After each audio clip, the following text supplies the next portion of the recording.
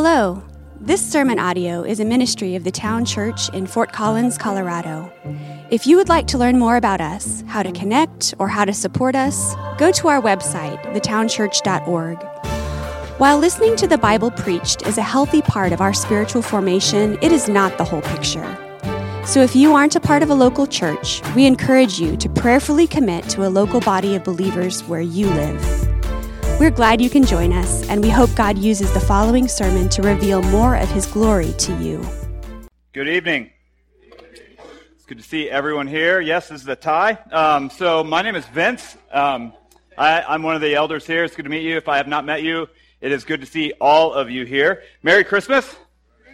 Kids, it's here, right? Adults, it's here. Thanks for being here. It's a joy to be together with each of you celebrating Jesus. Brett said that in the very beginning. We're here this evening celebrating Jesus. It's a thrilling time of year. By the way, parents, if your kids are making noise, no worries, all right? I live with it, so no worries, all right? It's a thrilling time of year where we are coming to celebrate Jesus. Let's just face it. It is an exciting time of year, right? We all act like it's frustrating when we walk through Target in September and see Christmas decorations up, but deep down inside, we actually really like it, right? And we act like we get frustrated by the sound of Christmas music in November, but then we find ourselves singing along, right, with a little bit of a smile. We act like it's way too early to be starting the celebration of Christmas, but it's my guess, this is just a guess here, that as soon as you see the lights going up in the trees in Old Town, right, that you dissolve into enjoyment, right? That's my guess. Christmas is like puppies. All right? Let me explain that. You can say that you hate dogs, right? You can say that you're allergic to dogs. You can say that you'd never want a dog because they're too much work, but as soon as your friend gets a puppy, right? Then you get to this place where you're saying, well, you know, it would probably teach the kids some responsibility. Maybe it's not a lot of work. They'd clean up around the table afterwards, and it would all be good, right? All right, so let me introduce you to someone. This is our dog, Kevin Jeffrey, all right? Now, he's full grown there, right? That's an adult. And you might say, well, I don't really like him. I wouldn't want a dog like him, right, at all. Yeah, that's right?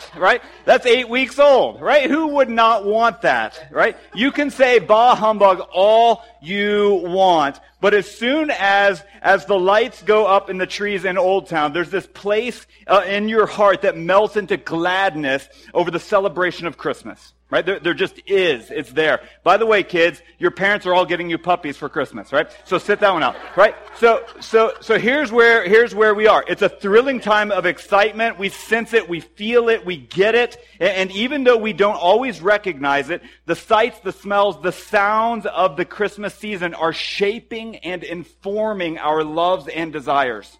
They are. We may not realize it. And in the churchy lingo, we would say that that's a liturgy.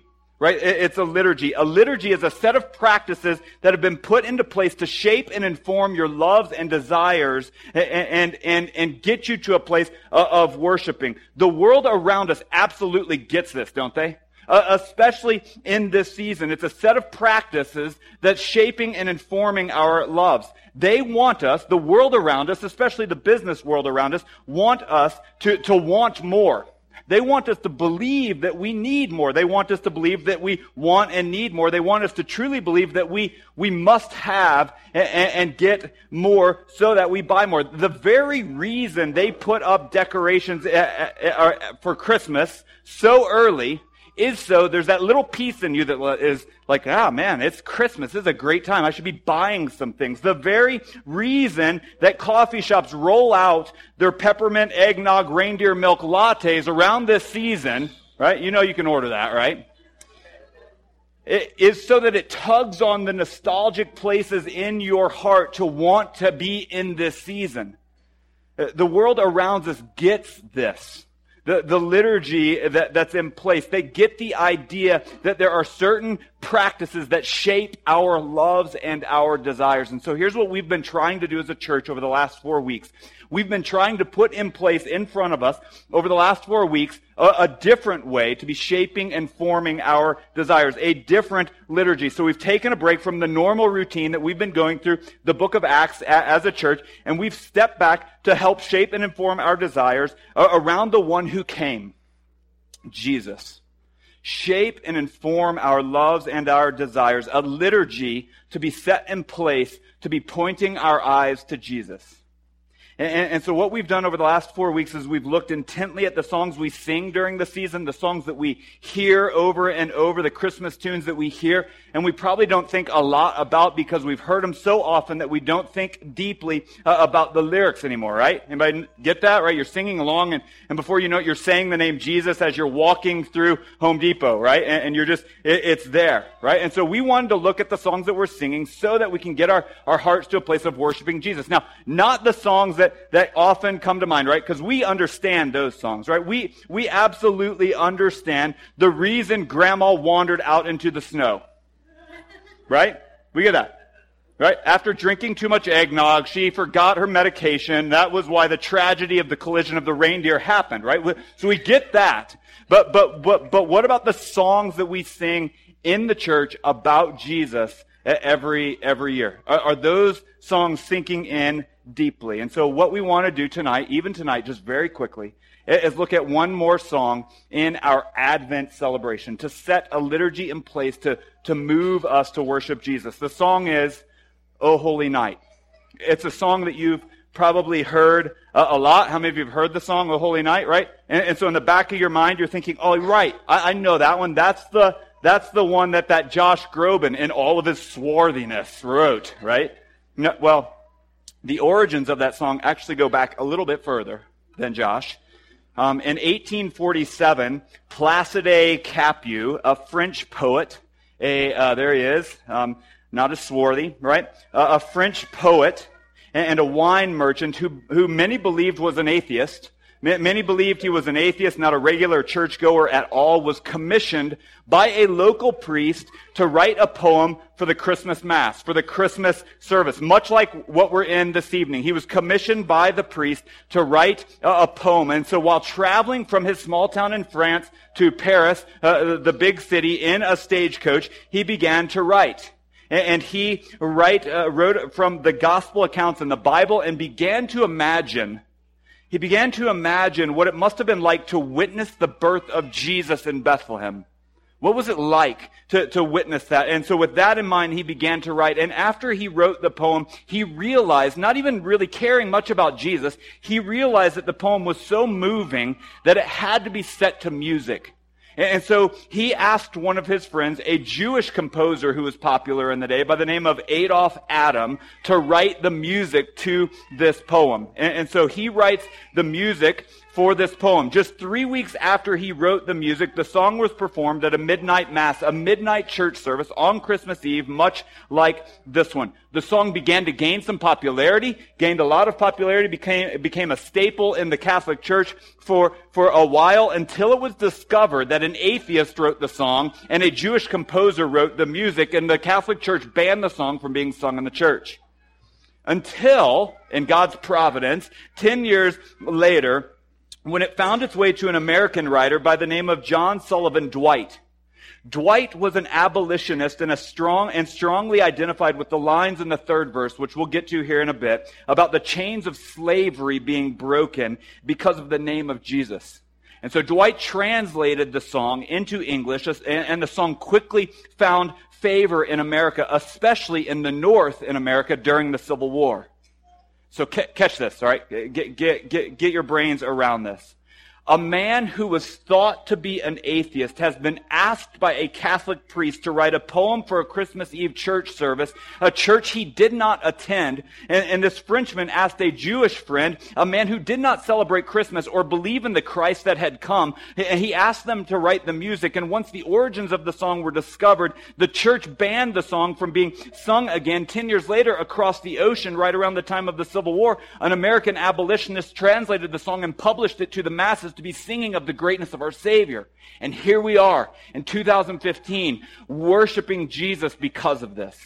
God's hand woven through all of this, shaping and informing our desires around Jesus. And so let me walk through the song quickly, then we're going to sing it together.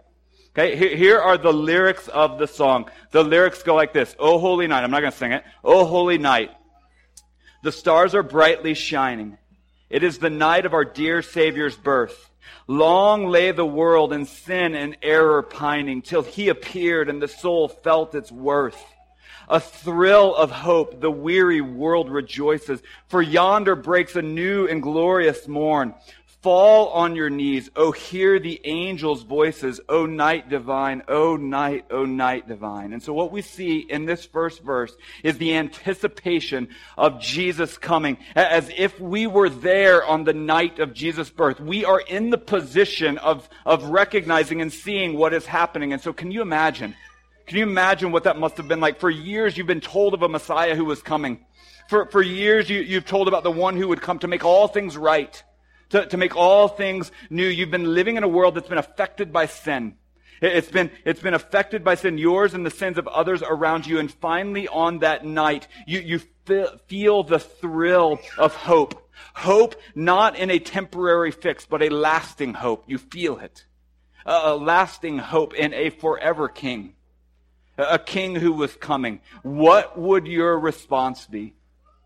What could it be? In a moment like that, what's it say? You fall on your knees in amazement. Is that where you are this evening? I get it. There's a lot going on. It's Christmas Eve. It's Christmas tomorrow. Is that where you are this evening? Do you long for something better? Does your soul long for something better, something more worthwhile? And I think if we're all honest, we all feel that to some extent.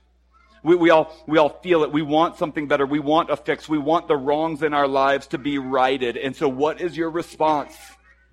The song continues to tell the story of Jesus' birth and the surrounding events. It goes on to say, led by the light of faith serenely beaming, with glowing hearts by his cradle we stand. So led by light of a star sweetly gleaming, here came the wise men from Orient land. The King of Kings lay thus in lowly manger, in all our trials born to be our friend. He knows our need, and weakness is no stranger. Behold your King, before him lowly bend. And so we're told in Matthew chapter 2 that once Jesus was born, kings from the east came searching for him. Why? Why did they come? To worship him. And so the song puts us in the place of these kings. Now we are in the place of these kings. We've been led to Jesus, the one who is King of Kings. There is no one greater than this king. And where was he born? Was he born in a private fancy wing of a hospital?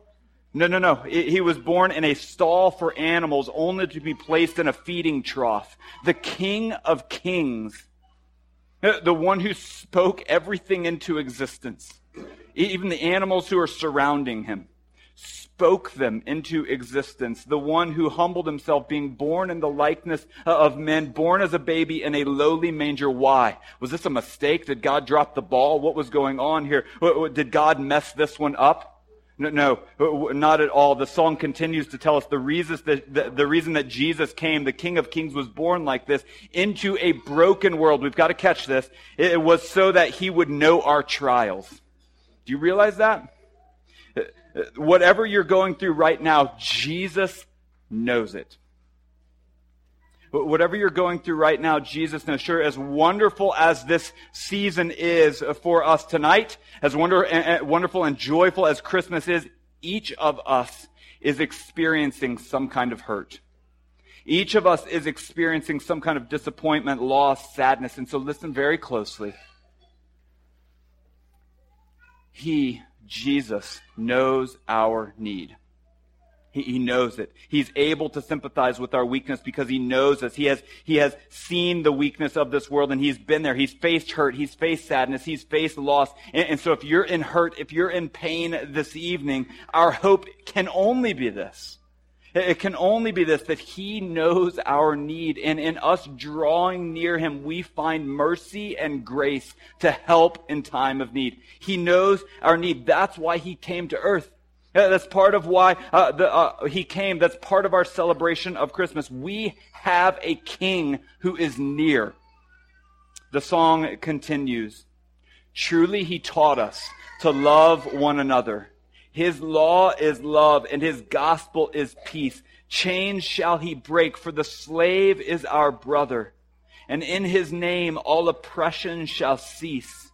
Sweet hymns of joy and grateful chorus raise we. Let all within us praise his holy name. Christ is the Lord. Oh, praise his name forever. His power and glory evermore proclaim.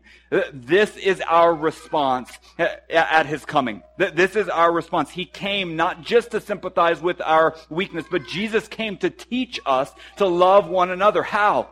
How did he teach us? By loving us. That he taught us by showing us an example. He taught us to love others by his example, his ultimate example. He gave his life.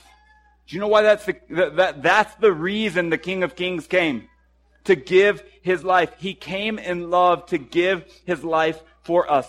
In sin, we are separated from God, and part of the pain that we feel on this earth, whether we realize it or not, part of the pain we feel on this earth is our separation from God. We know the pain of this earth because we have been held captive to this sinful place and we cannot escape it. Bound by the chains of our sin, we know this kind of slavery well. It's our brother.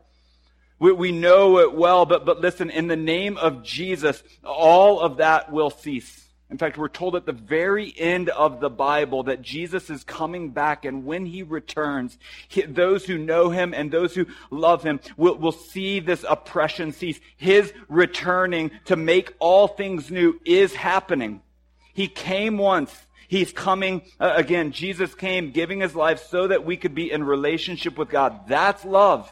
Jesus is coming again to right all wrongs. And so what's our response tonight? But what is our response tonight? Here's what it is. Acknowledgement. To acknowledge that the King has come and that he's returning. That's our response. And that acknowledgement then must push us into responding in songs of joy, in gratitude as we raise our voices to praise Jesus. Christ is the Lord. Do you believe that? Christ is Lord. Do you believe that Jesus is the only one who brings hope? Jesus is the only one who brings peace. Jesus is the only one who brings true, lasting freedom. Jesus is the only one who shows true love. Jesus did all of that by entering into our lives to give his life. And so what is our response? To turn to him proclaiming Christ is the Lord. That's our response. To praise his name forever. To proclaim it tonight. And so that's what we're going to do. We're going to sing a song written by a Frenchman, put to music by a Jew, brought to us by a U.S. abolitionist, all about Jesus and why he came. Why he came. That's why we sing tonight, proclaiming the excellencies of Christ the Lord. So let me pray. We're going to continue to sing. Kids, the moment you've been waiting for, fire. All right? All right, so let me pray. Father, we come to you this evening knowing that you are a God who loves, knowing that you are a God who has a plan, and knowing that you're a God who had a plan a long, long time ago to send your only son to come in the form of a human, as a baby, born into a stable, born to two young people, a virgin, would give birth to a son. That son would grow up to be a man never sinning, but facing the hurts and pains of this earth, experiencing those pains. Weakness is no stranger to our King Jesus. That was your plan. And he walked humbly to the cross to stand in our place, defeating sin and death forever, being raised from the dead. Now he sits at your right hand, and one day he's returning to make all things new. What a glorious day that will be. And so we must sing. Father, would you ignite our hearts in joy today in singing the praises of your King Jesus. Amen.